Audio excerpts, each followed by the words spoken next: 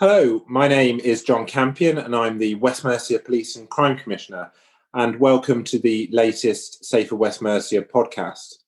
This week, as part of a series of podcasts, we today will be focusing on domestic abuse and domestic violence, all as part of White Ribbon Week, as we focus on the horrific crime and harm that is caused associated with violence within a domestic setting. Today, I'm joined by a very special guest from West Mercia Police who I'll allow to introduce themselves. Hi, my name's Steve Broom. I'm a sergeant on patrol. I've been with West Mercia since 2003 in a variety of different roles, and I'm currently working on patrol as a supervisor in Herefordshire. So 17 years in the police service, Steve. What did you do before, or was it straight from studying? No, I was straight from college into the police, and I've sort of been in a variety of different roles since I've been in. I've been in firearms, CID, and taken up a role as a supervisor this year. So quite a few bits of policing in your time in West Mercia. You obviously have done, as you say, a variety of roles out on patrol. And for those listeners that don't know, patrol is the part of policing that people will see whizzing around, dealing with the demand that comes through the front door, primarily the 999 calls, the 101 calls, and some of the investigations that link behind them. You must see, as part of that work, a big chunk of that being related to domestic violence, domestic abuse, and the crimes and the issues that happen behind closed doors. Yeah, definitely, and it's definitely become more of an issue, especially this year with the sort of global pandemic. It's definitely a more frequent call for us, and we're sort of experiencing a mini pandemic within a pandemic of domestic abuse this year. And in the role that I'm in at the moment, we're very much the first officers that will arrive on scene. In some of my previous roles in CID, we took on the more serious investigations. So I've sort of supported victims through to trial that were the victims of more high-risk domestics in the past. And again, on firearms, we often were first to scene at very aggravated incidents with the use of weapons. And so I've seen domestic abuse from a wide arena of policing. But my role at the moment is very much supporting officers with that initial investigation and also attending myself. You rightly compared it, I think, to a health emergency, the pandemic, and indeed it is at quite, I think, pandemic levels within our society. And I'm not 100% sure it's very well known across our communities, across West Mercia, and particularly Herefordshire, for example, that you work in, very safe part of the world, and yet we have got the sometimes quite extreme violence happening behind closed doors. Do you think that awareness out there in the public is at the level it should be, and what more do you think we can do as a system about getting the knowledge out there? Why is that important, do you think? I think you're right. It isn't really on the front pages at the moment because of the health emergency. So schemes like this White Ribbon campaign are absolutely fantastic and coming up just at the right time as we're going into the Christmas period. Naturally, it isn't the front pages of the newspapers at the moment because we've got such a health emergency, but we just want to use this campaign to highlight awareness and make people aware that there is that support out there for them.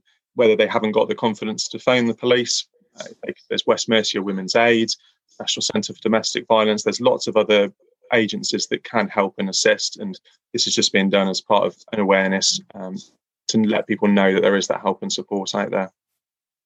Part of your wide experience in policing, but also in your current role, just bring to life a little bit around your experience with domestic abuse in your current role. How often is it part of your work? And indeed, also I suppose the nature of it. What types of incidents are we really talking about here? Well, it's a wide range, whether it be the neighbour calling because they've overheard an argument, to a victim calling us because they're the victim of a serious assault. That level and that range of incidents are coming into the police in West Mercia on a daily basis. And I'm certainly assessing the risk on domestic violence cases on a daily basis in the role that I'm in now.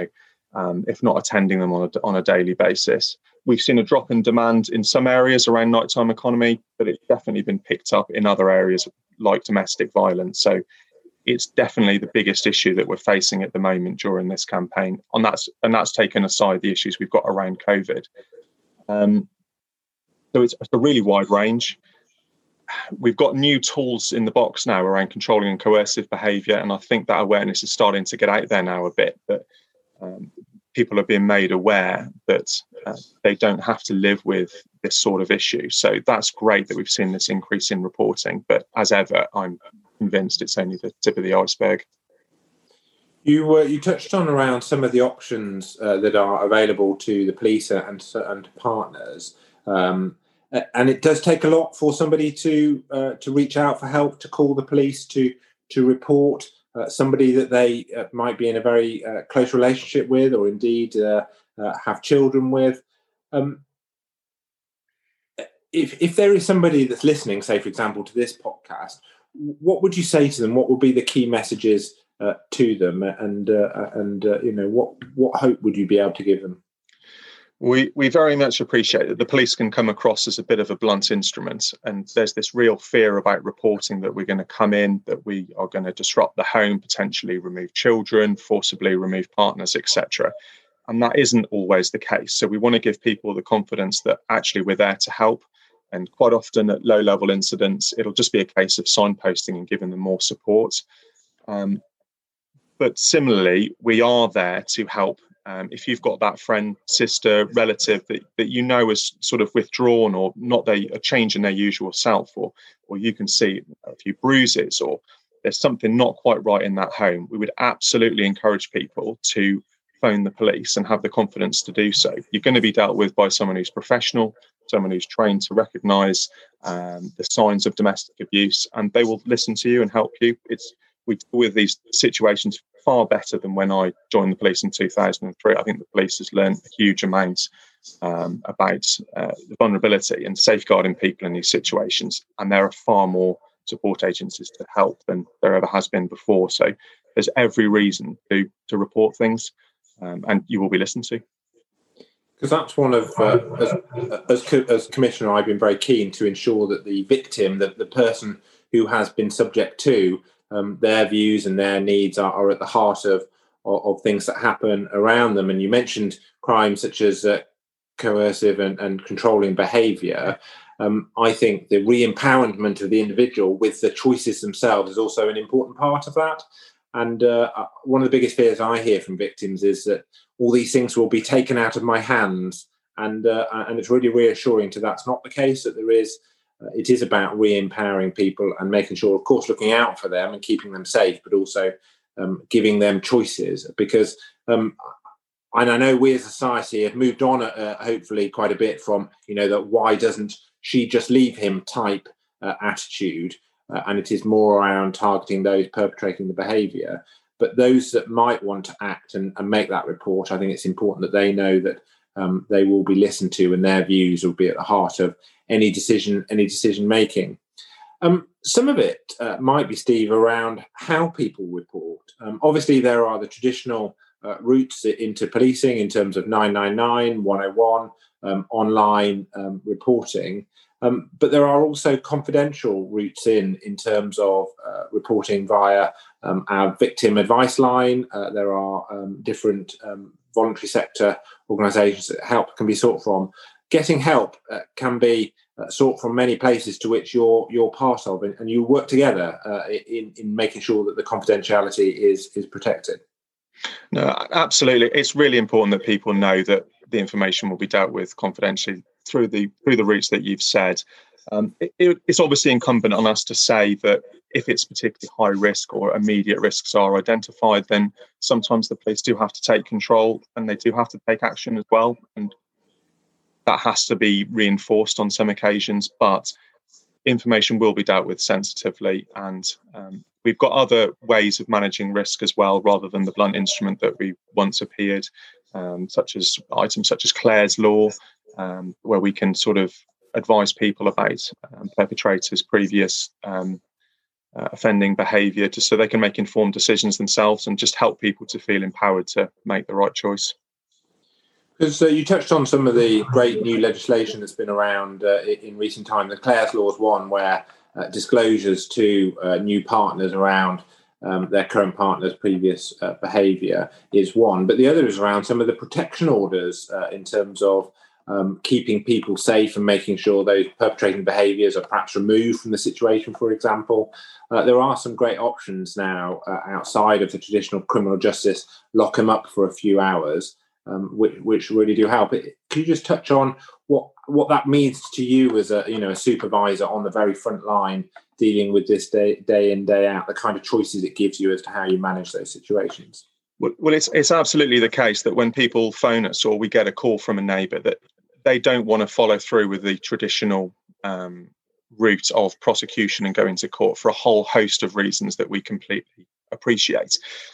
So items such as the domestic violence protection notice or protection orders, they give us breathing space and give the victims breathing space so that they can make informed decisions. And we've got DAROs, domestic abuse risk officers, that can get in, and independent domestic violence advisors that can really support victims, not just talk them through the criminal route, but also perhaps assist in getting non-molestation orders or other orders in place just to help them leave the perpetrator.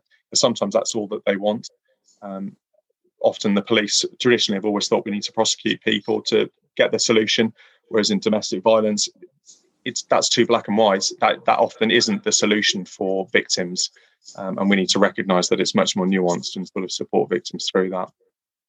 That opportunity for a breathing space is one, again, I hear from victims around maybe being able to think clearly. Sometimes if, say, an incident has happened that has led to maybe one of those orders being put in place, being given a little bit of time to collect the thoughts and work out what you really want in the colder light of day, I've been told it is quite a powerful, empowering type opportunity.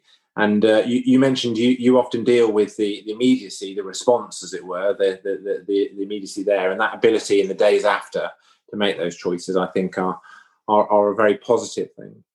And I know there's no such thing as a typical incident, and you referred to a little bit about maybe neighbours reporting and those kinds of things.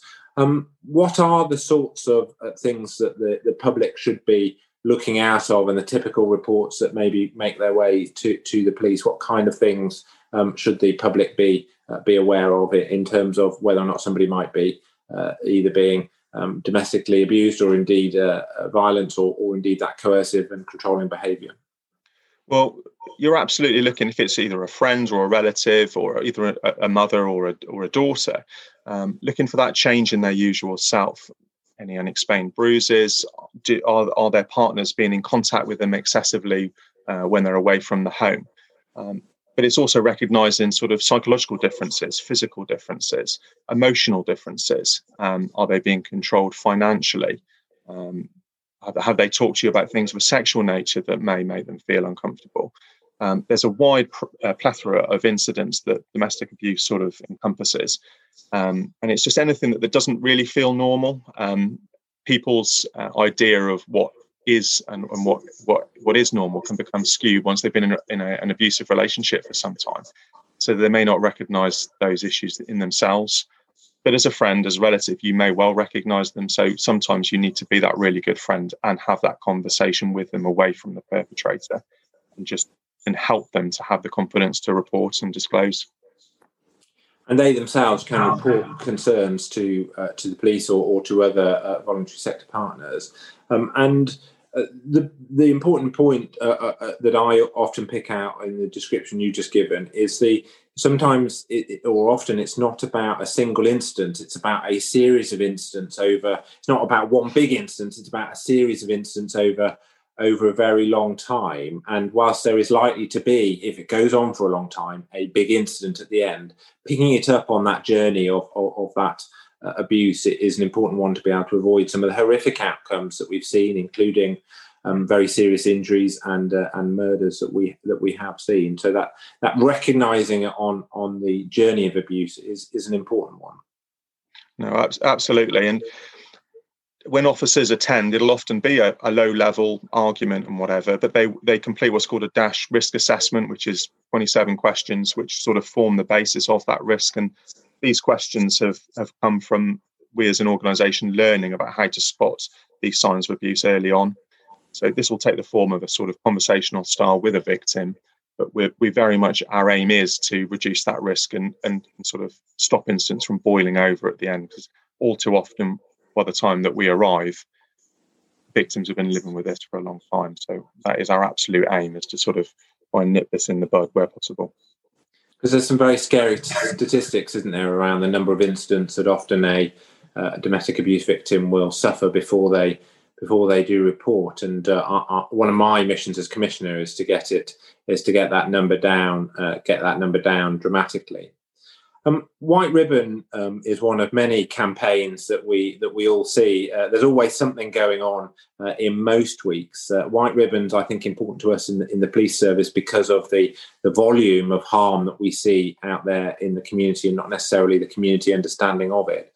But what does it mean to you? You're seeing this on a day in, day out. What does it mean you as a police supervisor out there on the front line? I think, as we touched on earlier, probably this year more than any in living memory, this is a really important campaign as we approach the traditionally busy Christmas period, just to highlight the issues and violence against women and what a prolific issue it is at the moment. People are at home, they're self-isolating, mental health issues are on the rise. We just want to highlight that the support and help is there for victims. Just encourage people to support. And there's lots of pledges around the place, and White Ribbon has a pledge as well to do with that men pledge that they won't condone or indeed commit violence against women. I've talked already to the chief executive of the campaign itself, and it's very proudly around violence against women. And I do get fed back from the community sometimes around, women commit violence against men, and I'm very clear to say yes, of course they do. But this campaign is about highlighting the hugely overwhelming volume of men against women. And for me, White Ribbon is about so much more than just the victims involved. It's also the role of the perpetrator to make them standing up and making the right decisions and owning their behaviours rather than necessarily making about victims. And for me, White Ribbon is an empowerment of those to change their behaviour and choose different outcomes and choose to be less harmful. Steve, I'm really grateful for you spending some time talking about your work on the front line in West Mercia Police and how that links back to domestic abuse and domestic violence, and indeed linking it back to the White Ribbon campaign that is currently running. Thank you as well for the work that you do. I know without fear or favour, but policing, like all parts of the public sector, has seen a very interesting challenge during the coronavirus. I can't imagine when you joined 17 years ago you'd ever thought you'd be part of policing some of the most stringent social restrictions that we've seen in living memory, and it's done without fear or favour. And I've been very impressed by West Mercia Police's ability to adapt to the challenges presented to it. And I know we're entering flooding season again shortly, but we came from some bouts of heavy flooding straight into the pandemic, and it feels like we're still in the pandemic and about to go back into a season where we see more communities disrupted by flooding and alike. But a big thank you from me on behalf of our communities for the work that you and your colleagues do, and thank you very much for joining today. Thank you, John. And thank you to the listeners of today's podcast. If you are affected by any of the issues that we've been talking about, there is help out there. Always in an emergency 999 and non-emergency 101, or report it online to West Mercia Police. There are also the routes that we talked about for confidential methods of getting help, including not having to report it to the police, which include the victim advice line and other voluntary sector partners. All of those links we will include in the description with this podcast. And thank you very much for listening today.